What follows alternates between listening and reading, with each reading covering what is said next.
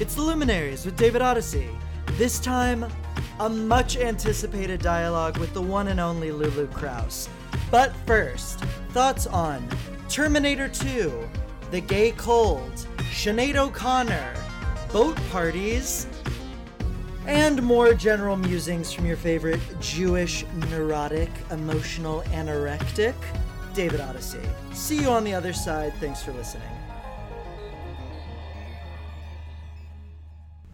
Past the point of no return. I am getting very close to my dream of buying a row of seats to Phantom. Just you wait. The delightful pitter-patter in the background is the rainstorm, which I am grateful for today because I am in day 4 of convalescence from what is now being known as the gay cold. So I'm grateful to have a Judi Dench Notes on a Scandal. It's raining, I'm in Islington, I'm looking out a window kind of scenario. Naturally, I was crestfallen to miss the the Charlie XCX party at the Rosemont last night. And, God forbid I be able to, not be sick every single month and shattered somatically. But, I got what I deserved. Okay. Previous guest Layla Halabian did send me this amazing tweet from some faggot. Quote, "The term gay cold really rubs me the wrong way. I know I'm sensitive, but you have a cold from going out. We have a long history of people equating disease with our existence, and we can probably do better." Thank you for taking a stand. We know!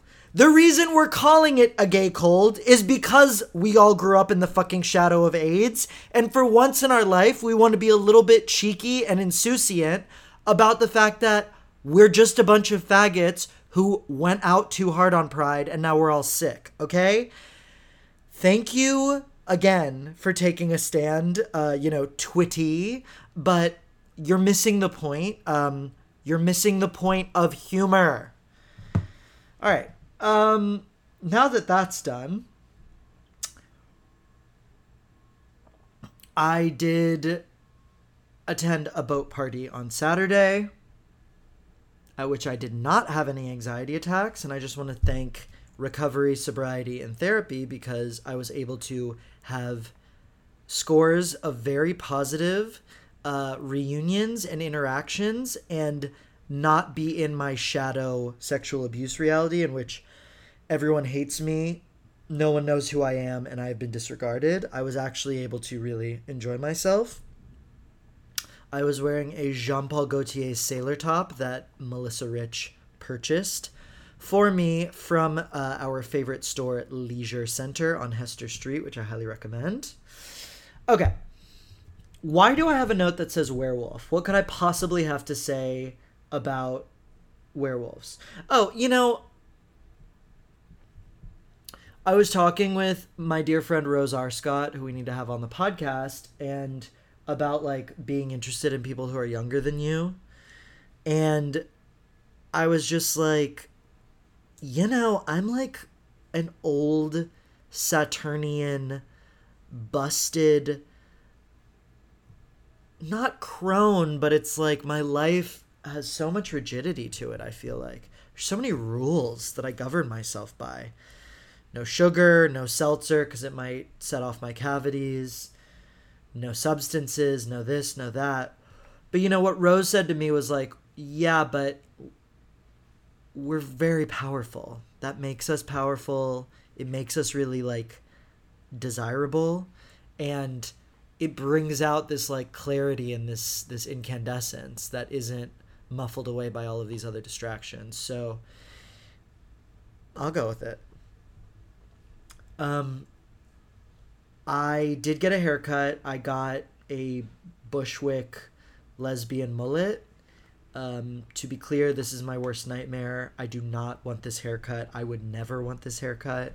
and I am dealing with the fallout actively, but thank you for your support. I will say, as I left the barber's office, I was getting cruised. So, you know, it's not really about what I want. And even one of the people who cruised me, who I should have just gone up to, is an Instagram, like, star bottom who I've been obsessed with, who I recently unfollowed because this is the year of unfollowing hot people. But it's like, okay, regardless of what I want, apparently me looking like every other faggot on Myrtle Avenue, it works.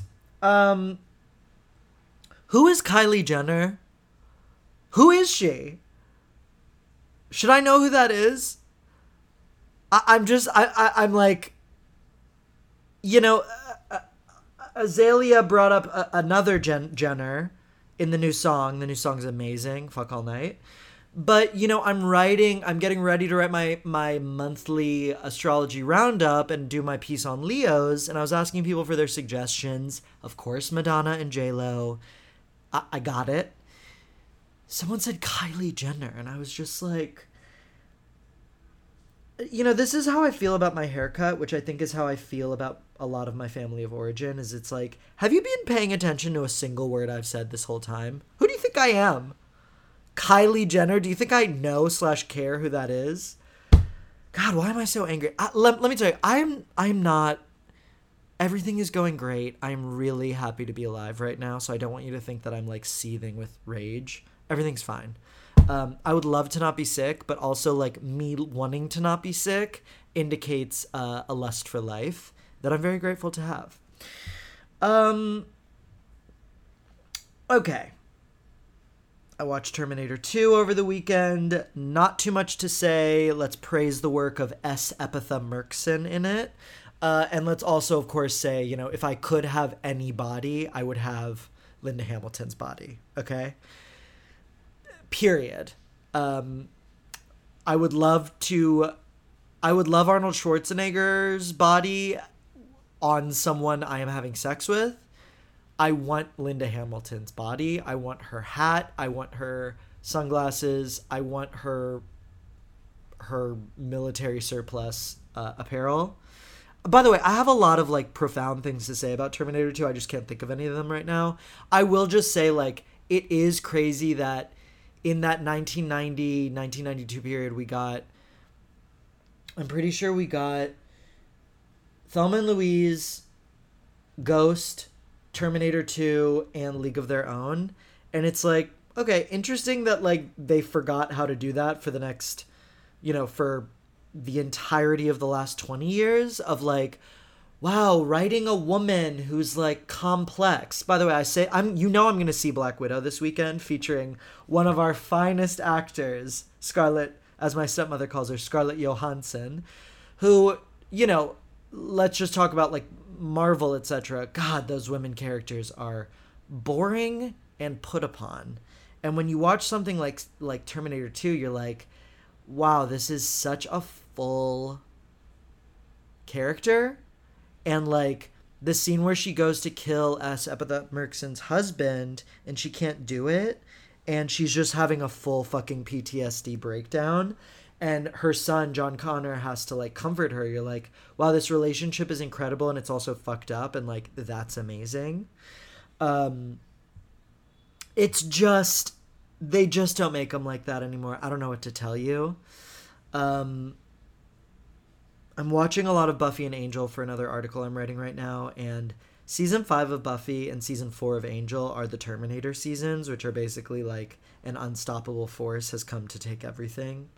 Love. I did just rewatch, well, I've watched a lot of Buffy, but the Buffy episode Lies My Parents Told Me, where Principal Wood, we learned that his mother was the Slayer that Spike killed in the 70s, and we get those fabulous flashbacks. I just think it's like the way that they handle the mommy issues is so beautiful. And that moment of Buffy saying to Giles, like, I think you've taught me everything I need to know, I loved. I just want to say, like, this week, I had 2 really incredible interactions with listeners of the pod, Katarzyna, who I've been corresponding with, and Vincent. So I just want to shout out both of you and say, like, I love you. And I usually think that the only person listening to the podcast is no one. And it really means a lot to like get this sort of affirmation and support. I started Scream 3 because when we talked about in therapy, when we were talking about my ideas about like food and fitness, I was basically saying how much I feel like Jamie Lee Curtis and Neve Campbell in their respective horror franchises in terms of like, well, this is my way of staying vigilant forever. And then I'm watching Scream 3 to kind of heal that. It's so good. I'm curious. I would love to know, has anyone seen the new Halloween movie? Can I handle it? I think it would be really healing for me to watch it, but I'm also scared of the nightmares because, as we know, I'm the world's worst sleeper. Classically, I am very sick right now, and I can still only get about 7 hours a night. Okay. Loki show, very beautiful. I love how Owen Wilson says the word Loki. I love Owen Wilson. I'm from Houston. He looks great with gray hair. You know, it looks like what Doctor Who would look like if Doctor Who had a budget, but I think Doctor Who not having a budget is what makes Doctor Who Doctor Who. Obviously, I'm a Matt Smith Doctor Who person. I think season 5 and then largely season 6 are like the peak. I'm enjoying Loki mainly for the aesthetics. Also, it's weird. Tom Hiddleston has a great butt. It's weird when really tall people like that, especially the British, have good butts. So I just want to like shout out all the work he's doing. Speaking of the British, yes, I am almost done with Sinead O'Connor's memoir. I promise we have a Sinead astrology episode in the works. Believe you me. But I will say, listen, I am someone who has read Jeanette Winterson's memoir, Why Be Happy When You Can Be Normal. So I am well versed as a Jew from Texas in the suffering of queer-ish women who grew up in Ireland under the boot of deranged borderline Catholic mothers. The Sinead O'Connor memoir is unreal. It's very Sagittarian, but what I'm realizing as I go through her oeuvre, she is really a precursor to Caroline Polachek, and similarly, she doesn't make bad music. Every song is incredible. Start wherever you want to start. I would definitely say that her cover of Don't Cry For Me, Argentina is really good. I am a sucker for the album I Do Not Want What I Haven't Got, which gives us Nothing Compares to You and Three Babies. But listen, like, Universal Mother, great. I mean, Lion and Cobra, great. It's all good. Her story about Prince is bone-chilling, and I believe her. And just like her way of being like, I'm a pariah and I'm insane and I don't really care. It's just unlike anything. But yeah, way more to come. Rewatched the episode of Sex and the City where Carrie goes on her first date with Alexander Petrovsky, which gave me hope for my own upcoming first dates that I believe are imminent. To be clear, Petrovsky is the only viable mate for Carrie. If I met a man like that tomorrow, consider it done. I think that the finale, I agree with Emily Nussbaum, my hero, the finale of Sex and the City is not canon. The idea that he would randomly slap her and then Big would come and save her in Paris is just very engineered, and it's not, the show is not really supposed to end with her getting Big. It's supposed to end with her. By the way, me talking about Sex and the City, none of this is interesting or original to you, I'm aware. Petrovsky, though, gorgeous, Russian, Mikhail Baryshnikov, stunning, jawline, takes her to the Russian samovar on their first date. If anyone is listening right now who wants to take me to the Russian samovar and like wine dine 69 me, I will put out, okay? Also, by the way, Miranda leaving Blair Underwood for Steve made no sense. Steve is trash. He belongs with his girlfriend. Miranda, of course, would end up with like a hot rich doctor.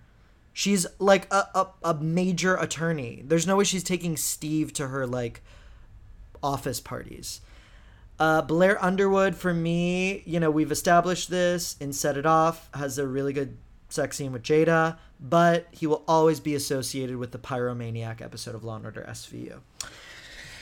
Okay, I just want to say, judge me. I'm watching Transparent. I'm rewatching it. I know that it's like psycho of me and dark-sided, but like my Jewish inherited trauma, my Jewish sexuality, my queerness can kind of only be healed by Transparent. And I also just want to say, and like this relates a lot to like what's been going on with Buffy, is like I don't believe in throwing the baby out with the bathwater. I understand any stance that would say like forget that show and don't watch that show, because what Jeffrey Tambor did in real life is unacceptable and it's abhorrent. But like I don't want to lose the other performances, which I think are really a gift. You know what I mean? Like, I don't want to lose not just what, like, Trace Lysette does, but, like, Gabby Hoffman, this is the role of a lifetime. So it's just really complicated. But the show is meant to be healing. And, like, what could be better than Melora Hardin as a lesbian? Okay. This is the tea. This week's episode was supposed to be Lulu and I doing the astrology of 6 Feet Under.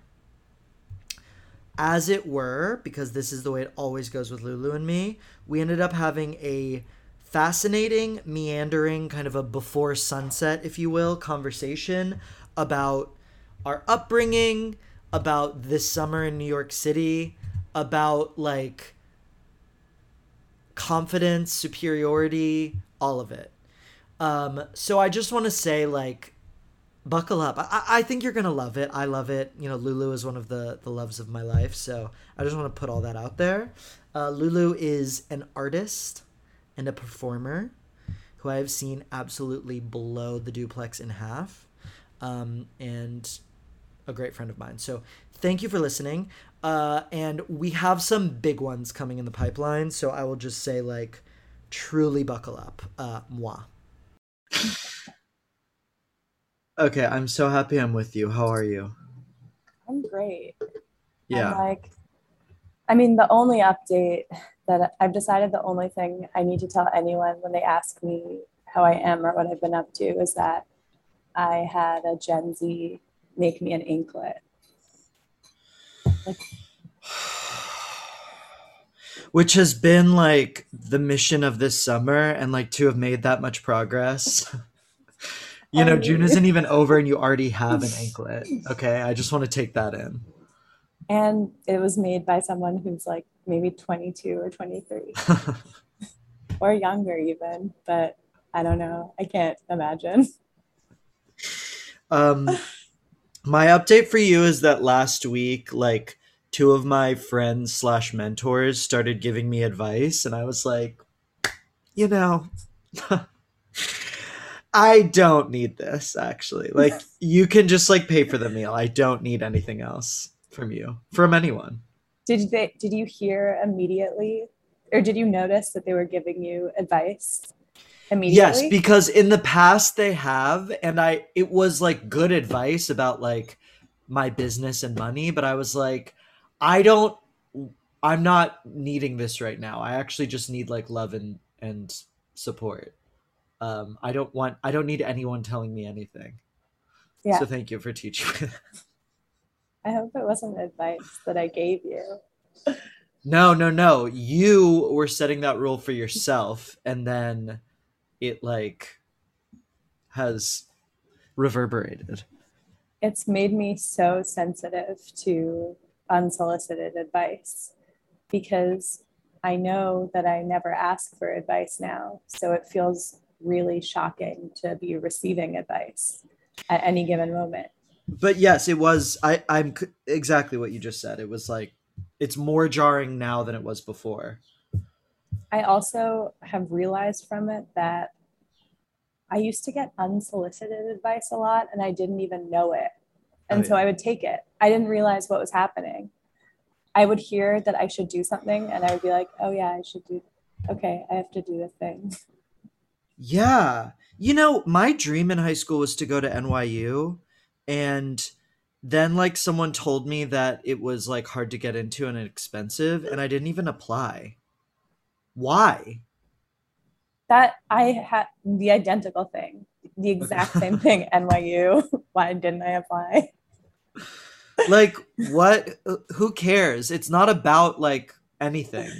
The whole thing is totally arbitrary. And then you and I ended up going to these little like other private institutions, and like what good did that do anyone? It's irrelevant. The whole thing's irrelevant. So like why couldn't we have gotten our side of the cosmic joke? Yeah, I don't know if I got to be part of a different cosmic joke because I went to Haverford. Right, and I went to Emerson, and I literally had a dream last night where I said I don't want to go to Boston. I want to go to New York, okay?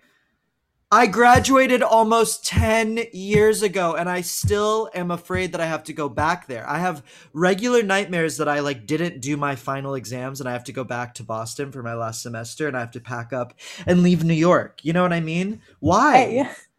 I, I have those homework nightmares. I have them also. Really? Yeah, I didn't study for like a social studies test. Oh And I did god. really, really bad in social studies. So like I think I'm still working through like in grade 9, I had a teacher named Ms. Lenarchich. Hmm. And she was like really tall and blonde and so beautiful. And I got like 73 on my final social studies exam with her.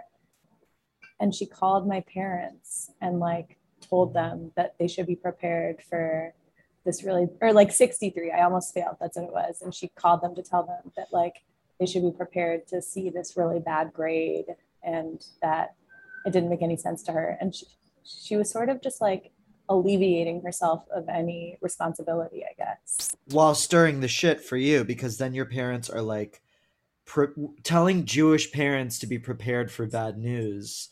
Like that is the single worst thing you could do. Especially when it has to do with grades. But I still have a lot of dreams about not being prepared for like geography or history tests because of Miss Leonard-Cheech, I I guess. have I have those dreams where yeah, I realize that I've been failing Miss Abulafia's algebra class all along. And is that because we've decided one way or another to like embrace our artistic sensibilities and we fear like the grand Saturnian um taskmaster is going to come for us and like see if you had done better in social studies, um maybe your life would be more secure, or I don't even know what this is about. I don't know either, but if I think back through, like, if I just think about every day of high school, um, I just realized that, and it actually makes me think of 6 Feet Under and Okay. Claire, like how like categorically traumatizing those years are for everyone, and how if once you're past it, you just can't pay attention to it for anyone else. You're just like, you got to get through it. Like, Which you'll, is why I mean I want to talk about this with you. Like for me, the idea of having children is like, well, why would I want to like go back to middle school? yeah, I don't think I would. Maybe that's part of it. I was talking to my friend Belinda this past week who has, she's amazing. She has a son named Baloo, and he's like a magic. She hates kids, but she's like friends with Baloo, her son. He's like Great. 3, and it's really fun to talk to her about. also hating kids, but from the perspective of the fact, like she doesn't like his friends coming over. She doesn't like to talk to kids, but he's just like her pal. And she was telling me, I was like, what's it like to talk to parents when you have to like do stuff with Lulu? And she took him to Little League. She's part of like some community Little League thing for him. And she was telling me that a lot of parents will introduce themselves to her by going, who's your kid? Like whose parent are Right, you? right. And she hates that. And she's like, that's the only way that's like access to identity for parents.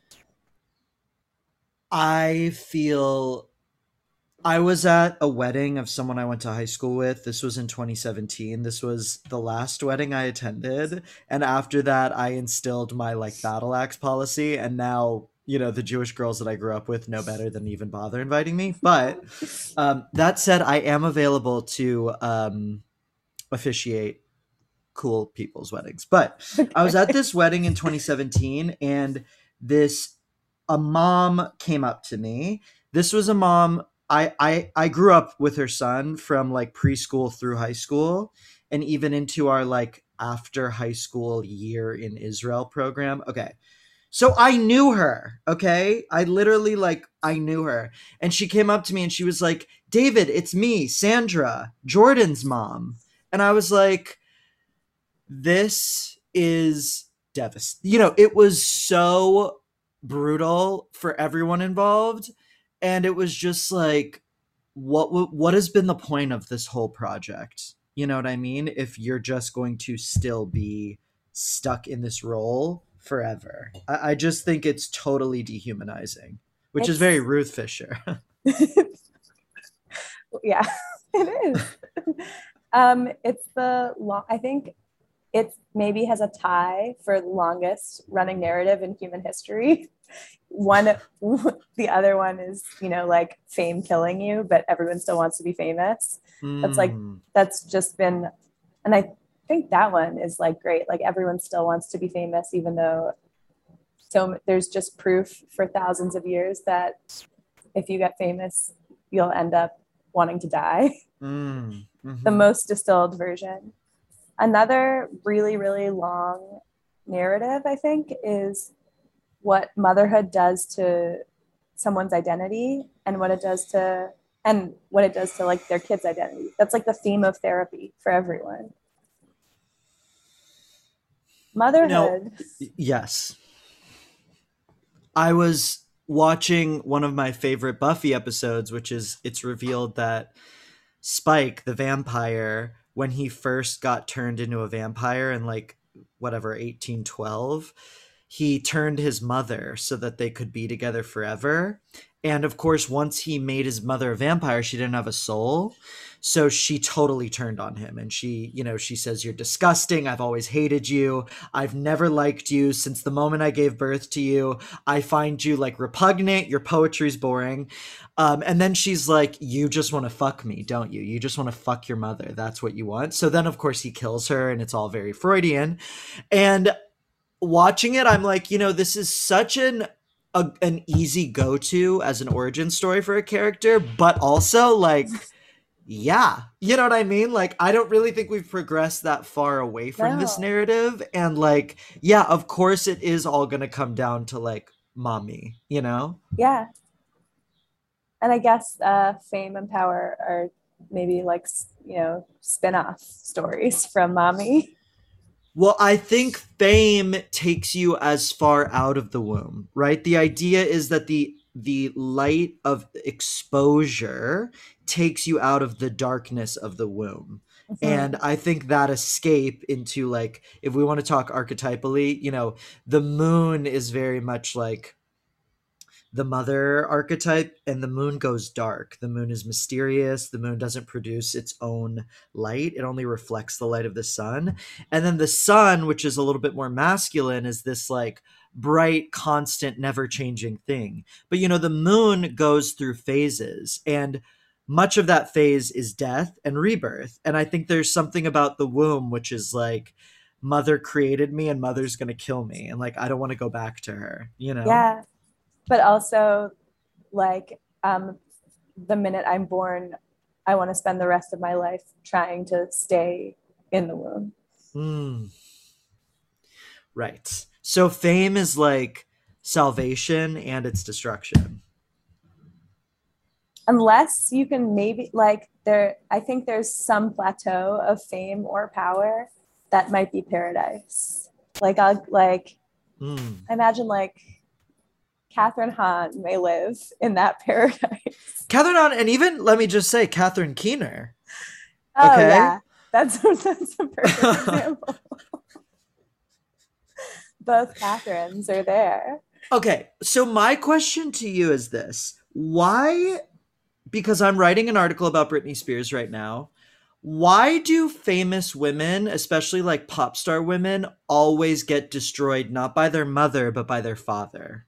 Like, why Mm. is it that like Britney Spears, Beyonce, Rihanna, etc., always have this like intense fight, like battle for survival against this like father figure who's trying to kill her, basically? I don't know enough about any of their fathers other than the like um, page six basics Mm-hmm. to know. But I mean, I guess it just has to do with like archetypal masculinity, right? Mm, Does it have to do with power? of course. Some like, you know, fragility that gets translated into like killing energy, life ruining energy. Yeah, and maybe it's like that they've created these women who aren't in the mother archetype and who like actually do claim this identity that's so much bigger than them, and the men can't handle that because maybe those men grew up with the the mothers who were only known as their mothers and didn't have any other identity or power. Does it all, are all of the examples you just listed, it all has to do with money, right? Yes. There's all fight. Yeah. I mean, I guess money feels really like powerful. It is powerful, but Cool. I guess it goes back to capitalism. But also, there's a thing about the name. Like, Rihanna's dad was using their family name Fenty to Right. like start all of these little businesses back in the islands, and Rihanna was like, "No, your name was nothing before me." And I think that that's kind of happening in some way with like Beyonce and Britney Spears too, which is like these men like were nothing, and then their daughters who have their like surname and who can't change that surname. Like Britney Spears, if she marries Sam Asghari, is not going to become Britney Asghari. She's Britney Mm-mm. Spears. So there's always that connection. I think like the name is like again very solar. It's very external, and maybe that's like what the father sees as his power. I mean, my brother like gave me this lecture once about how he had to have a male heir to continue the Goldberg name, which of course we all Mm-hmm. know how that has ended. I have changed my name forever. But I just think like there's something about like males and names that I think is like really humiliating. I think so too. And the I've heard from one divorced friend that it's really difficult to change your last name back if you Mm. take a partner's name when you get married. And so she just like she's been divorced for 6 or 7 years and it's just been too much trouble to switch her name back.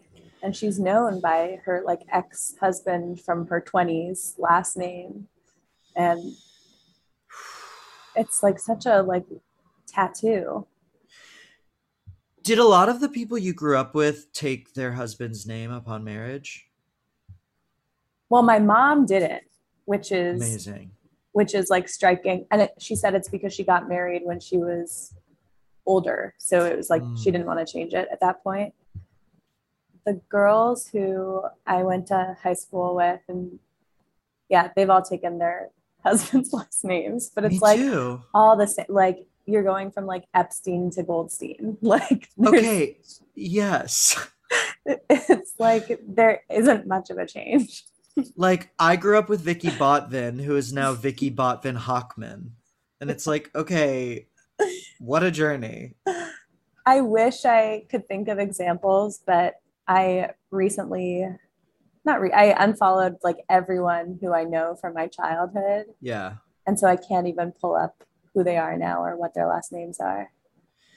Yeah, it's really weird when that happened because I was like, listen, listen, I changed my name. I think like taking an opportunity to change your name, of course, is a reclamation, but like it just was very automatic and this really like, oh, okay, like I guess that's that. I don't know. I know that you're from Canada and I'm from Texas, but like what people don't know about like the Jewish world I grew up in, because I went to Jewish private school my whole life and like Houston has a very big Jewish community, is like Americanized assimilated Jews are so fucking weird. It's just like, what are we doing? Like, what is the Yeah. point of all of this? You know? I think can, Canadianized assimilated Jews are the same. Yeah. It was such a like it was a real shock to I went to a Jewish elementary school and high school was like pretty Jewish, even though it wasn't, half day Hebrew. But moving to Haverford, not NYU, for college was really shocking. And then eventually dating someone whose father was an Episcopalian pastor was like the Whoa. first time I was actually like uh, exposed to another religion on an intimate level. Like Yeah. I didn't know anything about Christianity. I thought that Catholicism was at the top and it divided into Christianity and others. Honestly,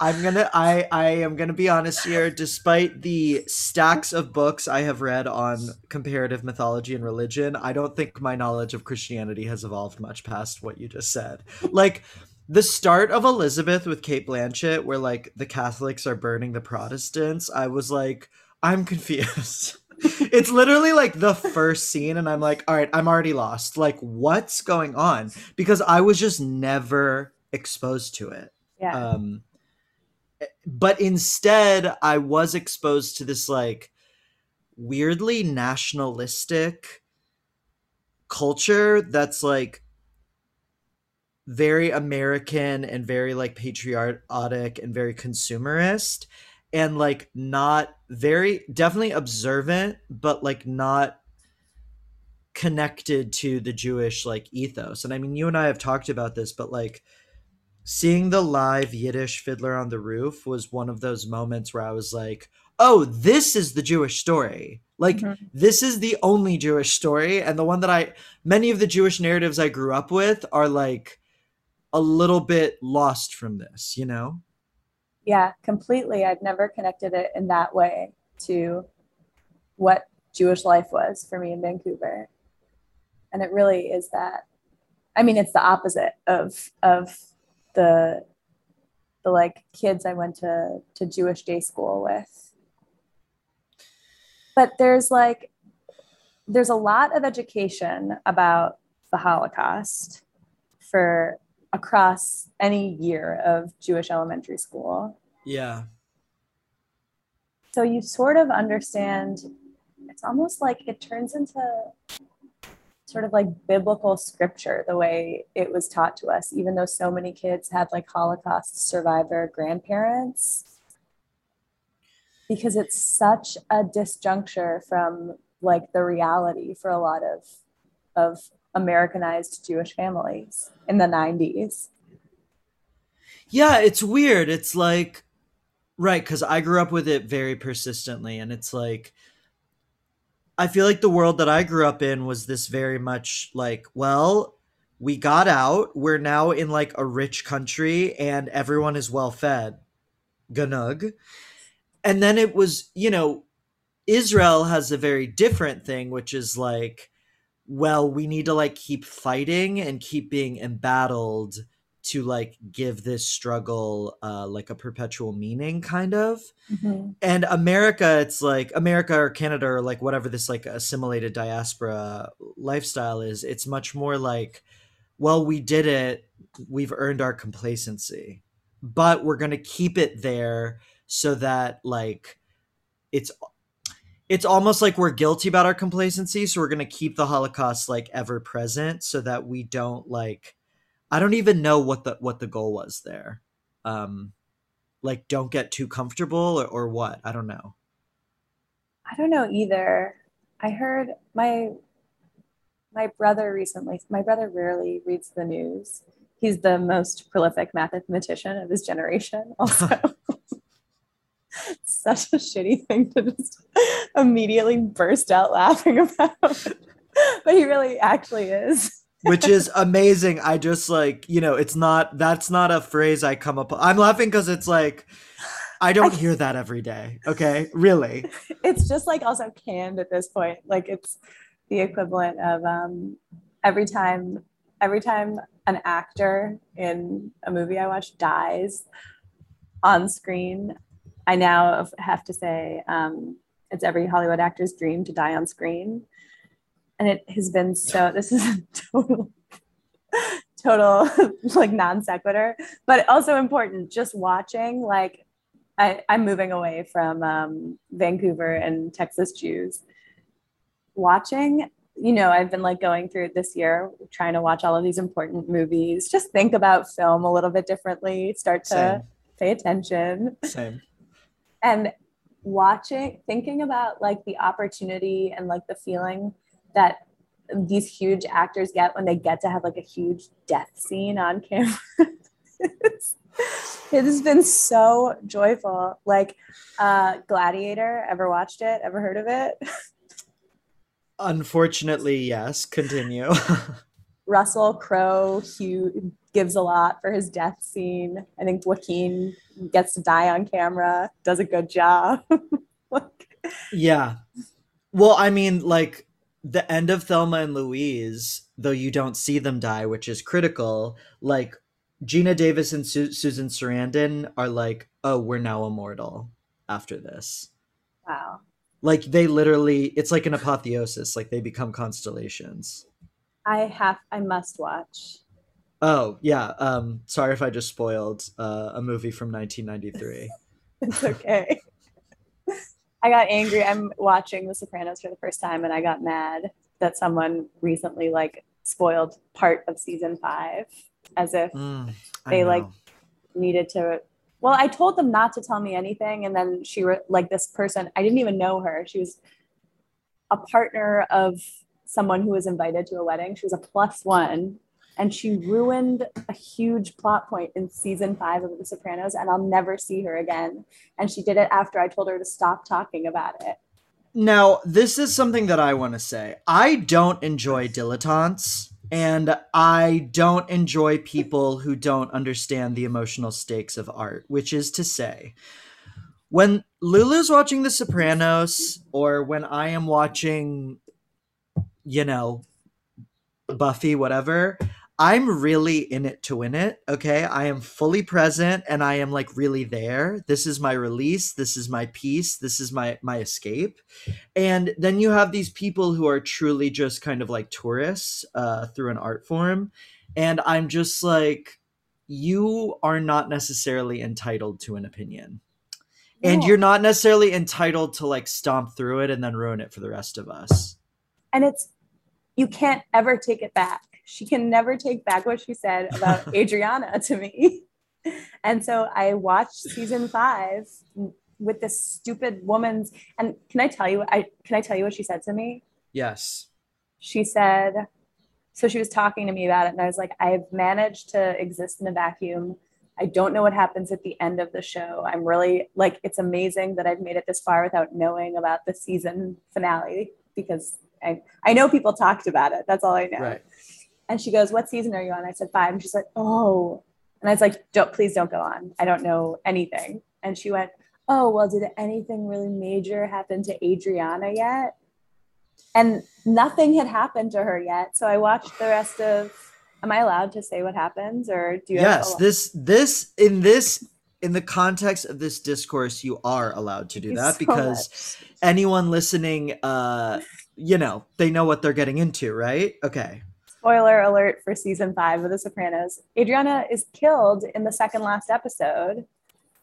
That's very climactic. The whole season builds up to it too. It's the end of the season. And she asked, I mean, I'm never going to see this person again. I don't even know if she's still dating the guy who was actually had the invite to this wedding. I sat next to her at the table also, and it was not a pleasant conversation. Okay, I just, for our listeners, want to describe something that you've established with your wedding policy, which is, what is it? Confidence, not superiority? Oh, yeah. Yes. I've never Can you explain this?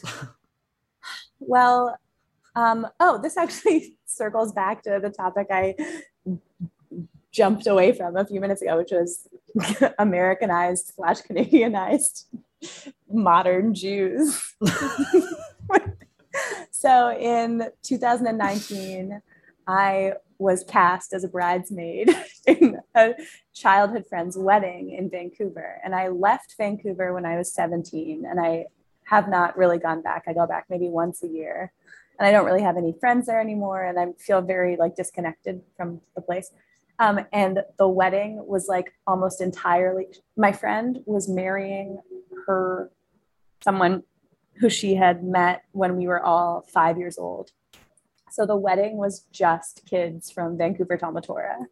And like it's my nightmare. And I actually didn't understand why I was so afraid and intimidated of the idea of being at a wedding with children from my elementary school. And then when I went back to Vancouver for this wedding where I was a bridesmaid, I found my diary from the year I got bat mitzvahed. We had to take a class at a synagogue to prepare for our bar and bat mitzvahs. I don't know if you had to do this. Mm-hmm, mm-hmm. Jordana Temple was the teacher, and didn't like me. Once had to compliment me on the spot and said, "Well, you're really polite," which I'll remember forever. Anyway, fuck. I think I'm more interesting than just polite, but also I'm shy. So your relationship with authority is so like they're all threatened by you. Every story I've heard about you with a teacher figure, they're always threatened by you, and they always try to cut you down. I've only felt small because of this Jordana comment about me being polite, but I do feel like a weight is lifted in this moment. Yes. Okay. Sorry. Continue. So she had us keep this thing called a grateful diary, where we were supposed to write one sentence every single day for something we were grateful for, leading up to the day of our bar bat mitzvah. She said she would never check it, but we were expected to do it. And because I'm afraid of getting in trouble, I did it every single day. Of course. For fear that one day she would say, "All right, I need to review your grateful journals." And so I was reading through this diary when I was home before the wedding, and I discovered I'd recorded things that had happened in elementary school that were the answer for why I was so afraid of being part of this wedding, which was I had dated a guy in grade 5, so young, and named Oliver Perel Winkler. Okay. And he was not very nice to me. There's too many stories, but the end of the relationship in grade 5, I was sitting at his kitchen table. His mom, Karen Walker, was watching us do math homework. And she told me to put my pencil down because I was going too fast. And she made me stop working so Oliver could catch up. Oh, and man. that was the end of the relationship for me and Oliver. But in the diary, what had happened after that, which I'd forgotten about, was that the school was really small, and he rallied all of the boys in our elementary school to just bully me until the end of Vancouver Talmatora. So from grade 5 to grade 7, I don't really remember this, but there were so many diary entries of just being tormented by these boys after I'd broken up with Oliver Perel Winkler. So many, and he was at the wedding. So all of these boys were at the wedding. And so this policy I have of confidence over superiority, it was the first time I was seeing this group of kids that I am viscerally afraid of and scarred by. I hadn't really processed that. The level, I had processed too was that I had the tools to show them all that like I'm the best. Like I live in New York now. I work at a magazine. I Mm-hmm. I look good in a black dress. Like all that level of processing. And so I worked myself up to convey all of those accomplishments at the wedding, but acting superior in front of people is really weak, and it didn't work. Like they were all really nice. Ariel Gelman tried to ask me how I was doing, and instead of just talking to him like a normal person who like listens and receives and shares, I was just like, I'm good. And I wouldn't say anything Right. else. And it was a really good learning experience, which is that confidence is very different from trying to feel superior. Okay. I want to jump ahead to a kind of like archetypal thing that happens a lot with you. I associate you with a lot of Lilith attributes. I don't know how much of that is welcome or agreed upon by you, but I do think it's like very present, and it's definitely present. We'll get to the Gowanus Canal later. But, this story to me is so Lilith, which is like you were told you had to do everything right or else you'd be punished by these authority figures. So you're trying to be like the best math student you can be. You're then proven to be more possibly adept and fast moving than this male. And then you basically get exiled and terrorized for it and like turned into this like demoness pariah. And how do you feel about that? I think that's really accurate. And I think it also like goes back to what we were talking about, like high school, like childhood is so weird, like traumatizing for any little like plastic brain. All of that stuff is like very like long-term scarring, but you just like as an adult now, like I can't pay attention to it. It comes up in my behaviors. I'm sure like I've I think about it and try to work through it on different levels, but it's just like the raw story of it is really like sad and like much more impactful on a brain that isn't developed than it would be for a 30-year-old.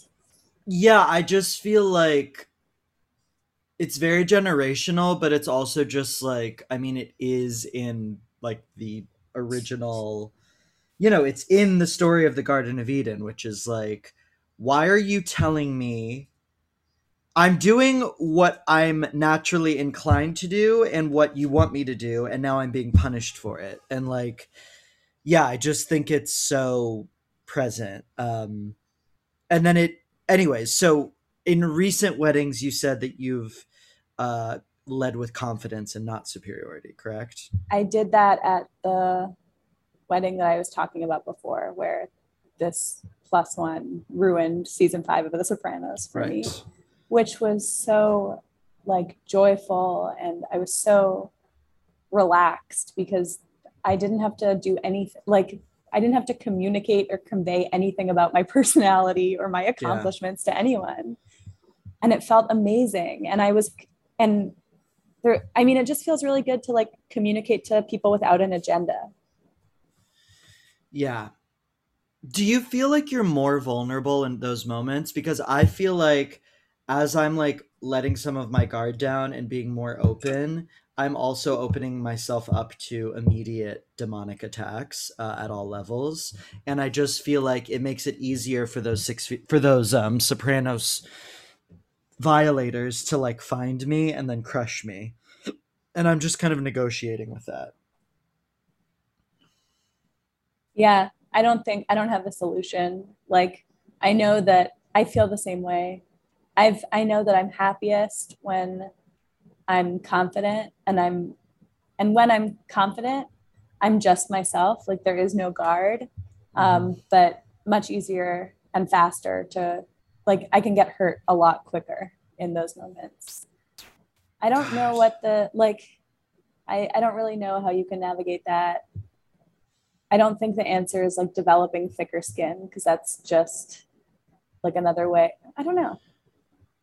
When did you become, because I know you as someone who's very like doesn't do what she doesn't want to do for anyone, and is very much like when did you become the queen? Because I know you as the queen and like it's very profound there, but like do you have a conscious awareness of when that transition happened, or was that always there?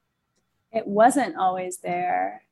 And I think it happened the summer that I the summer that I ran into every single one of my ex-boyfriends in reverse chronological order, which you know all about. The summer This of was 25. Thank you. The summer of 2015. Thank you. Thank you. Yes. Or 2016. 2016 Yeah. climactic. Okay. What was happening in 2016? It was the beginning of the end. The all women Ghostbusters film came out, and that signaled the kind of end of a lot of things we thought were going to happen, and it kind of led to the Trump presidency, basically.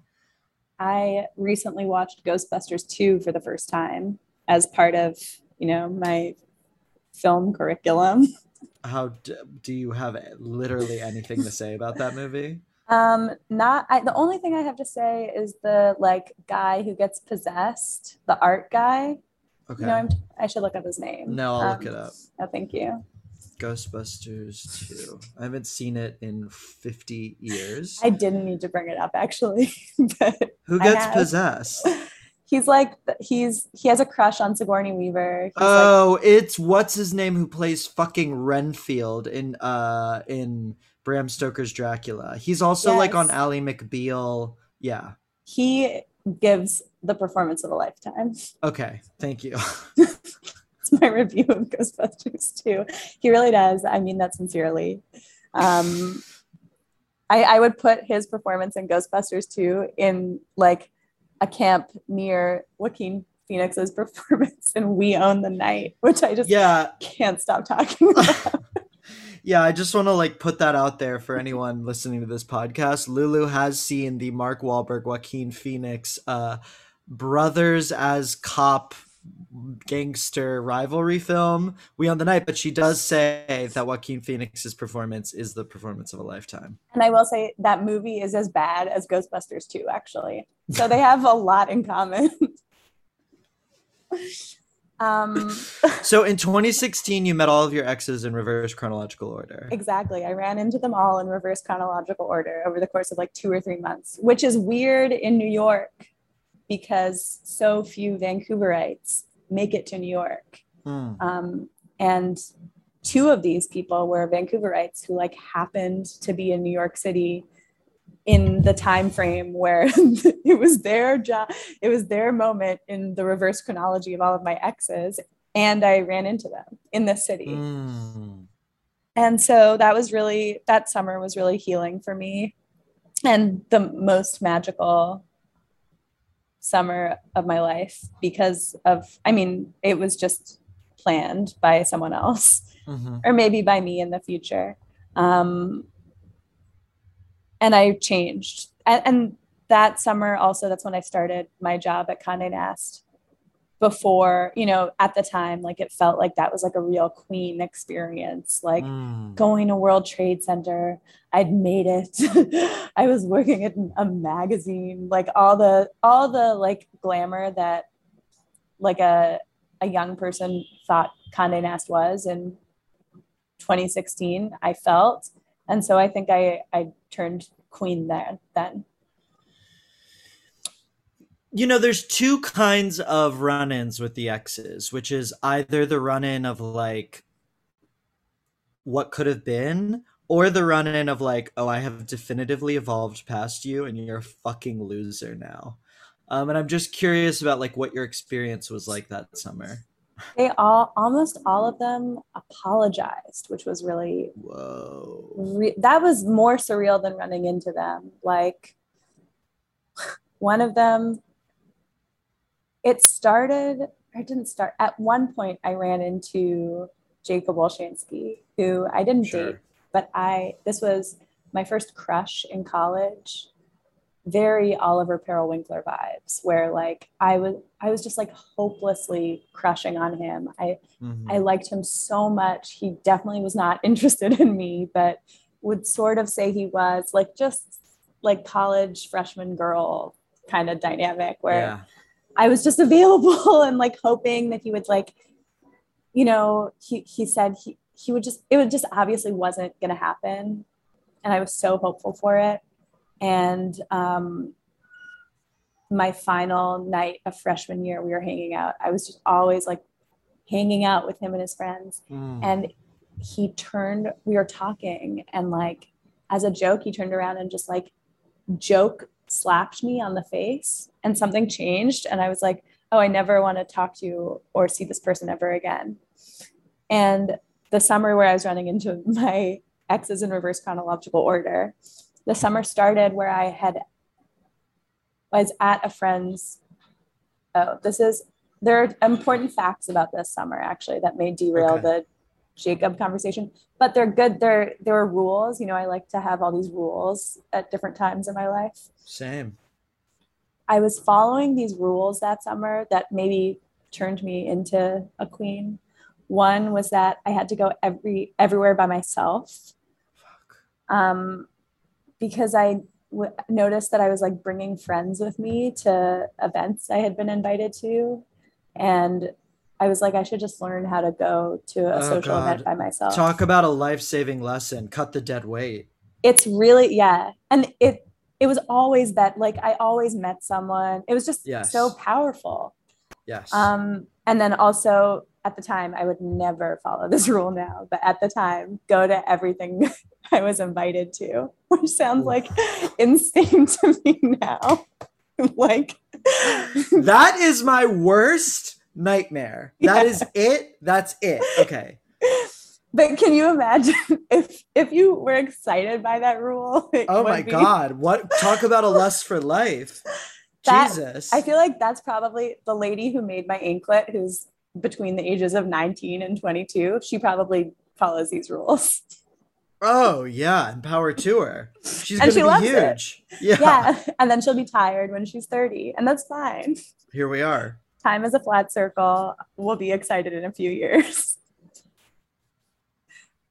Um, So oh, you were so I was following these rules where I was going everywhere by myself and right. going to everything I was invited to. So I ended up at like a party that I only knew one person and I was totally alone. And I ended up meeting Jacob Olshansky's brother, which was Whoa. crazy. Like, he had the same last name, and I was like, are, are you related to Jacob Olshansky? And so later that summer, Jacob showed up at this same like party on this person's house like a few weeks later.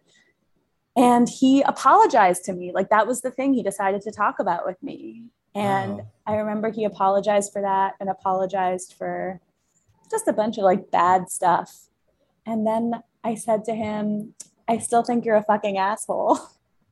And that was like, I've never done anything like that to someone when Fuck. they've like apologized, I but it love felt that. really good. And yeah, that whole summer, like, getting these apologies from people who I had sort of like ingratiated myself to, and then coming out more powerful.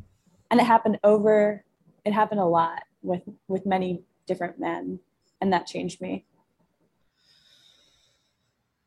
Yeah, I have to say, like, I do take sick pleasure in those moments of like victory. And classically when I was 18, I don't know why this story's been coming up a lot lately, but like, when I was 18 in Greece, on spring break, I was at a gay bar in Athens, and on the TV they were replaying the Britney Spears Christina Aguilera VMAs Kiss, and they were playing Here Comes the Rain Again by um, the Eurythmics, the Freemasons remix, to anyone who's listening.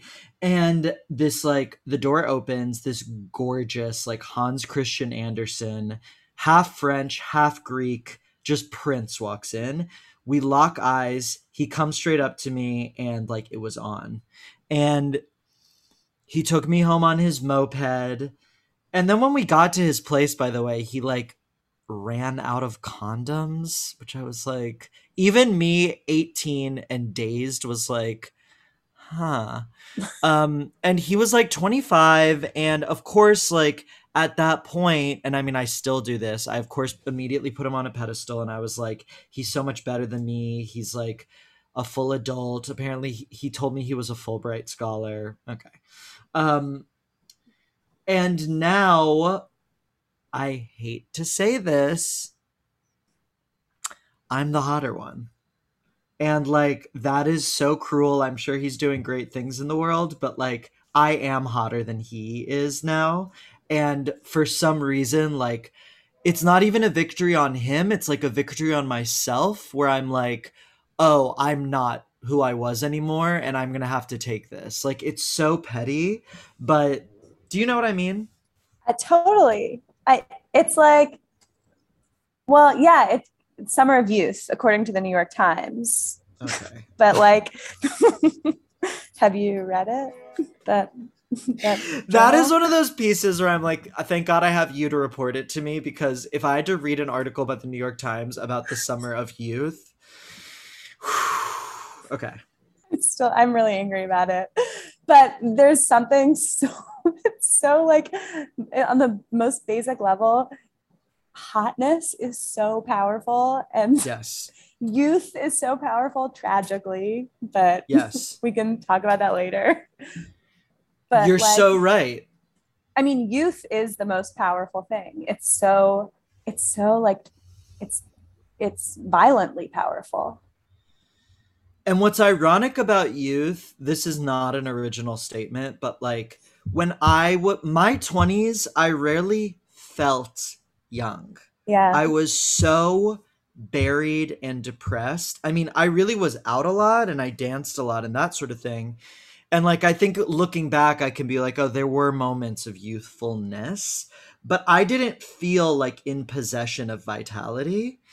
So it just feels really ironic that like from an external perspective, like I had that, because I am like way more interested in some sort of like a puer aeternus, like a youth that I can attain now, like some sort of like um a I don't know, like what Alan Cumming has, which is I was like, about to say his show is called Child at Heart, Young at Heart. oh wow, okay, that's it. I was about to cite, I mean, that's such a good example. Because yeah, I don't think my childhood or my teens I felt very young and free. I never felt free. Yeah. I, th- I, I think one thing that I would like to learn how to do also is how to like really truly feel youthful Mm, forever, but yes. also um, learn how to, this is another unoriginal thought, but really learn how to accept my youth for what it is in the moment instead of retrospectively. I don't know if that's With possible. I mean, not that we're even bothering making this a 6 feet under episode like we had planned, but I like had a breaking point a few weeks ago on the subway where I started crying, because I've just been realizing like I've been working out addictively for years and like monitoring my eating for years, because I've either thought that I could like use it as a preventative for sexual abuse, or that I would be like thin enough that people would love me, one or the other. And that's come to a breaking point and I'm realizing that that's all bullshit. And like I was on the subway on the M train. Do you hear how I sound like quote that hack Patty Smith? But I was on the M train and I was just thinking about like what a waste this has all been, and like all of these years that I could have just been like carefree, and instead I was like punishing myself.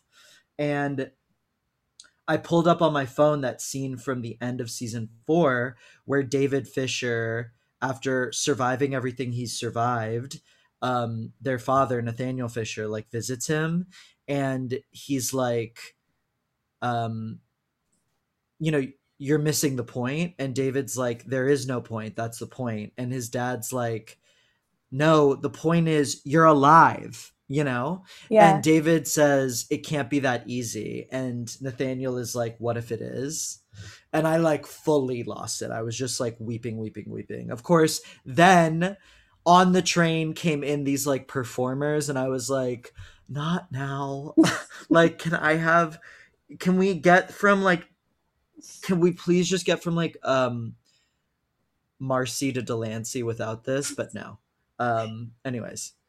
Which I have so many things to say. So I'm going to start with the stupidest thing, which is a few months ago during COVID, Vogue published this video that was scripted by Jeremy O'Harris and voiced over by Whoopi Goldberg. And it was supposed to, cast by New York Nico. Like, just, and it was all about, it was like this love letter to New York. That's what it was called, I think. And the like sort of storyline of this video was like, I think the last line is something like, I love New York and New York loves me. Like it was it's like the ode to like this really like giving city that will always love me no matter what. And like Bella Hadid was in it. Like, you know, just like the most like glossy, like cuddly version of New York.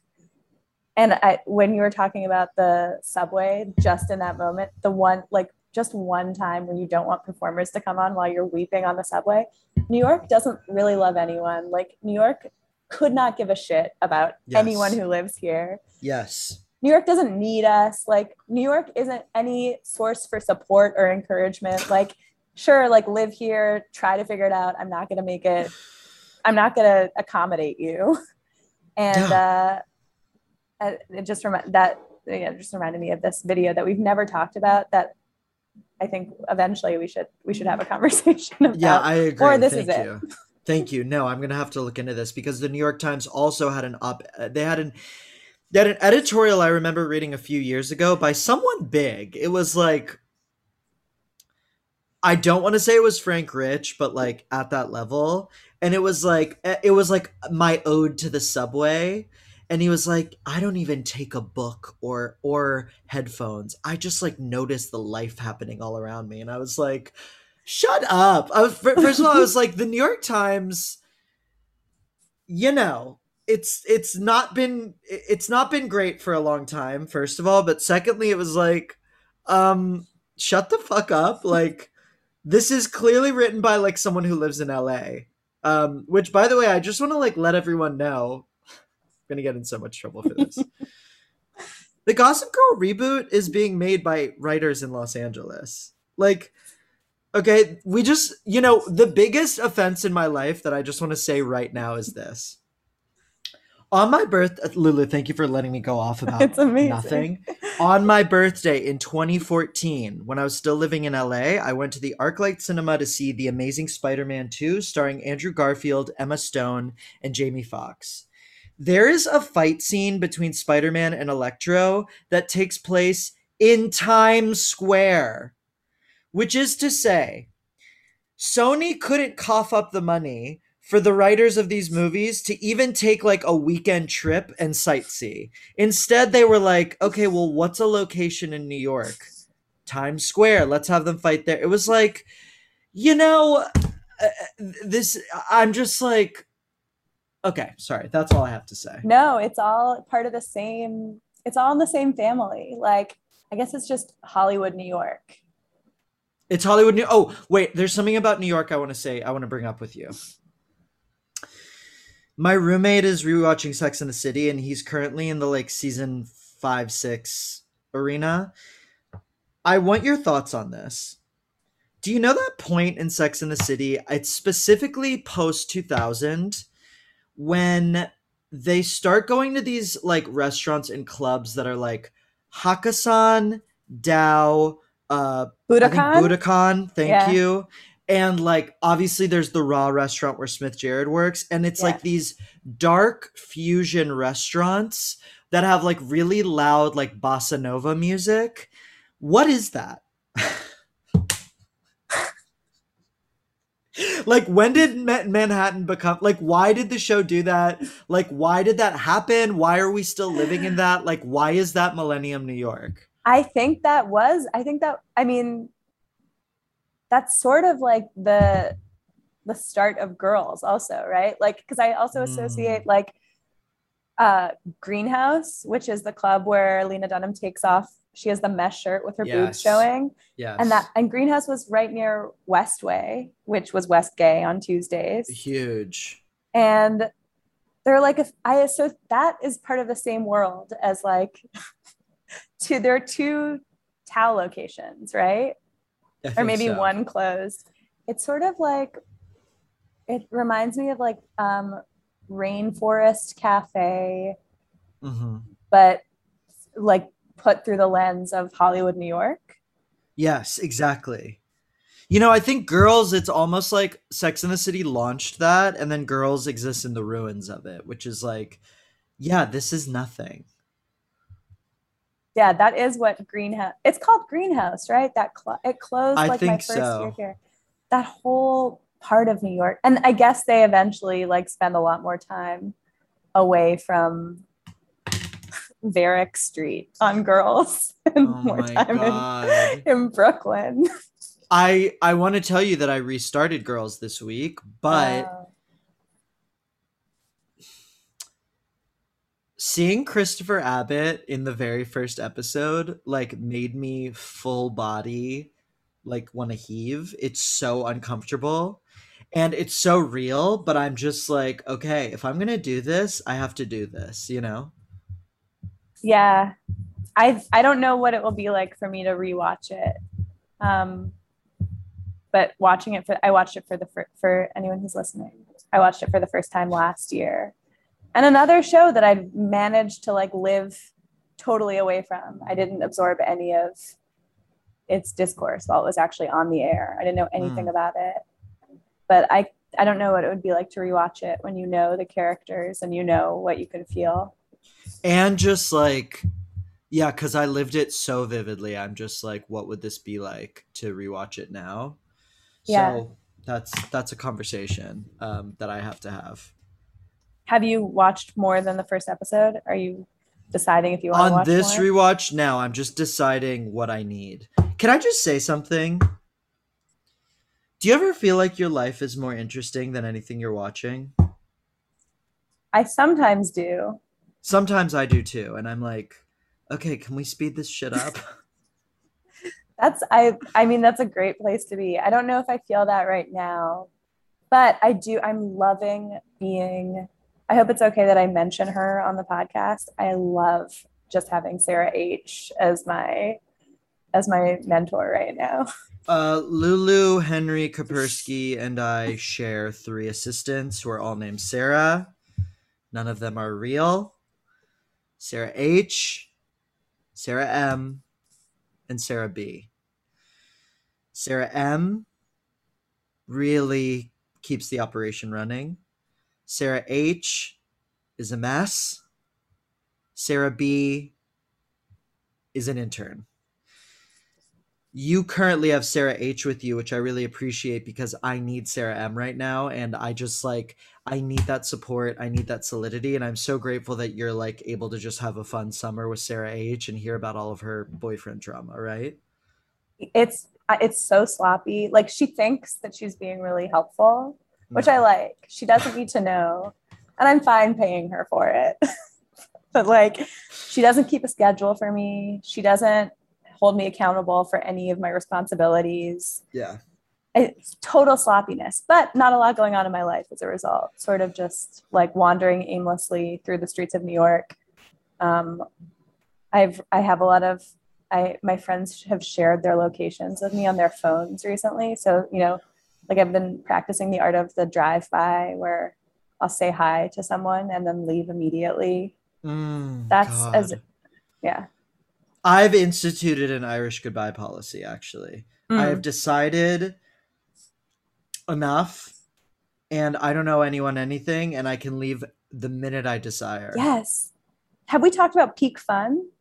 No. Oh, this is my longest standing rule that I've been Okay. practicing for years. Peak fun. You leave an event as soon as you wonder whether or not it's time to leave, and you Oof. don't say goodbye to anyone. it translates in like usually peak fun means that you leave right when you're starting, right when you feel like you could have a lot more fun. It's the opposite of FOMO. Wow. And such a great rule. I never regret staying. Like it's not good for the person who made my anklet because she's young and has energy and goes to And every can't party say she's no to an invited to. invitation. Exactly. Exactly. But it's great. Like I don't fear that I'll miss anything. Yeah. I mean, I was at a God. I was at a party on Thursday, last Thursday. You know, I'm starting to doubt the intelligence level of some members of the radical fairy community. I'm sorry to like offend my people. You know, I don't know how lucid they are, okay? But I got into a conversation with a demon I know, and I was just like, is this the most valuable use of my time? And then I was going to go to another party where a crush of mine happened to be, and guess what? No one buzzed me up. So what did I lose from what did I gain from staying? Nothing. What did I lose? Quite a bit. Yeah. That does sound really painful. How what are you feeling? I mean, you and I have been talking about like the horniness levels in New York. What are you feeling in terms of like what you're seeing on the streets? It's incredible. I could go on and on about it. We drive around in my all We drive around. my partner and I just drive around, just looking at everyone. I have to tell you, Lulu, I got a Lime subscription. You did. And I have been on a moped cruising the streets. And yesterday I was like, I don't know what I'm supposed to do because I want to look at these men, but I have to like keep my eyes on the road. It's crazy. I couldn't agree more. Everyone is so attractive and so hot and so horny. Everyone's making eye contact in this Yes. really sort of like invasive, penetrative way. Yes. It is 2008. It is 2008. It is 2008. I'm actively writing about that for a piece about Pluto right now. It is 2008. Katy Perry has just come out with the single I Kissed a Boy and I Liked It. Estelle has just released American Boy. Oh my god. And Michael Phelps is at the Beijing Olympics. Yeah, that's right. That was our first fall 2008 was our first year of college, right? Yes. Okay. Which was, I mean, it wasn't NYU for either of us, but I'm sure it was something. What was first semester of freshman year for college? Well, classically, I did a year abroad in the homeland, which was like the best year ever, and it was like, oh, I'm finally home. I'm fine. I just like was reborn. That was when I became some version of this, which is like, oh, you're telling me that there's like a gay nightlife here. I'm 18. They're playing Spice Girls every night, and like I can just do whatever I want. And that was kind of like the genesis for me. That was like the first awakening of many. Then when I went to college the next year, it all came crushing down. And in 2009? Yes. Then it was just years of kind of disappointment and disillusionment and depression. Yeah. What was your first semester like? It was really eye-opening. I met people who I connected with better than I'd connected with anyone in Vancouver, which was really weird to me because it didn't seem it. I was confused by it. I was like, wait, it is confusing. I didn't know. Like, I remember thinking, like, I didn't know people could be this funny. Like, is this allowed? And it was really amazing, and it was full of drama because my college was so small. It was just a high school where everyone was hooking up with everyone. That was like the thing that you were just like always going to be making out with someone that your friend also had a crush on, like that kind of drama. It was high school summer drama for 4 years. I mean, other stuff also. But you have taught me that it is okay to embrace high school summer drama. In 2019, I think was my peak high school summer drama.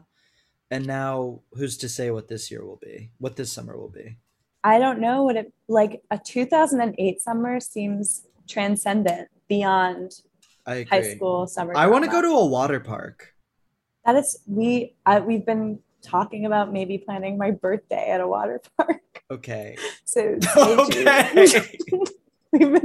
I've never been to a water park. I've never been on a roller coaster. So we were thinking about like having. Yeah, like roller coasters terrify me, but water parks are just like, it's just, there's nothing better. It's totally wasteful. It's absolutely an aberration on the environment. There's no way we're ever going to have water parks in the next 10 years, but they're like fabulous. They usually have like a lazy river where you just get on a tube and sit there. I mean, it's gorgeous. We found one where you can like rent like a box for your group. So we were thinking about that. Okay. I mean, you know, I will buy the Dippin' Dots, by the way. From the vending machine. They may have, you know, an actual server at this. Based on my experience, you may go to an actual Dippin' Dot station. I mean, This is pretty deluxe. Yeah, thank you. Obviously, look, this is going to be the first of many episodes you do because, like, I think this is not even a linear conversation. This is more of kind of a holographic mosaic, if you will. So I just want to say, like, you know, hello, goodbye, thank you, and welcome. Where can people follow you and follow your work? Exclusively on Instagram.com. My name, Lulu Krause, and that's it. I don't know about Twitter. And that's the only place I exist, Instagram. Okay. Great. I will give more details about you in the intro. Thank you for this. This was so fun. I never thought I could do this. Oh, yeah. I thought we were going to talk about 6 Feet Under, and this is what I wanted to happen. And this is what Henry said would happen. He was like, you and Lulu are just going to talk about nothing and everything. And I was like, you know what? Here we are. It was fabulous. The Luminaries is made with love in New York City. Art by Greg Kozatek and music by Henry Kapersky. Thank you so much for listening. I would so appreciate if you could leave a review, a 5-star rating, etc. on iTunes. I don't know if you can rate things on Spotify, but you get the idea. Tell your friends. You know where to find me. I will see you next Tuesday. With all my love, David Odyssey.